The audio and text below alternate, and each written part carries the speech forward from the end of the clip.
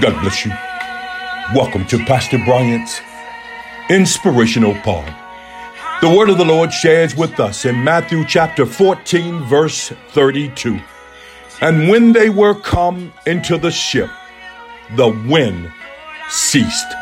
I've come to encourage you on today that there are some things that have been contrary, some winds that have been blowing against you. God says the winds are about to cease. That regardless of what you're going through, the challenges that you have been facing, I hear God saying that the wind is about to cease. Those of us that are familiar, we know that Jesus walks on water. Peter gets out of the boat. He takes his eyes off of the Lord, becomes fearful. Jesus reaches him, grabs him, pulls him, saves him. They get on the boat and the wind stops.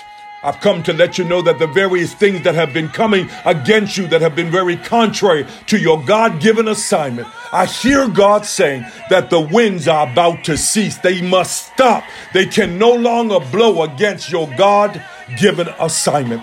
You be encouraged on today to know that the winds cannot continue to blow against you, that your God-given assignment must be fulfilled, that no weapon that is formed against you shall prosper, and every tongue that rise up against you shall be condemned.